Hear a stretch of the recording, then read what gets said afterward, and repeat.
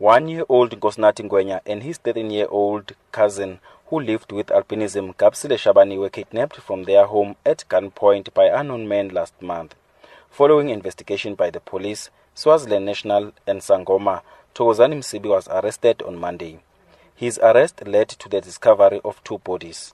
One of the bodies was found in a shallow grave at Mpumalanga, while the other one was found decomposed at a stream near the N4 toll road outside Emalahleni. The family has refused to talk to the media. Meanwhile, the National Prosecuting Authority says the suspect faces 2 counts of murder, 2 counts of kidnapping, conspiracy to commit kidnapping, and violation of a corpse. Police say more suspects may be arrested as their investigation is still underway. Police spokesperson Emalahleni says they are yet to conduct DNA tests. It is our belief as police that this man did not act alone. We are going to flare up our wings to check as to who else can be in the dock with him, because our suspicions are that he was not alone. Msibi will appear again in court next week Tuesday for a formal bail application. I'm Mthobisi Mkhaliphi, Witbank, Mpumalanga.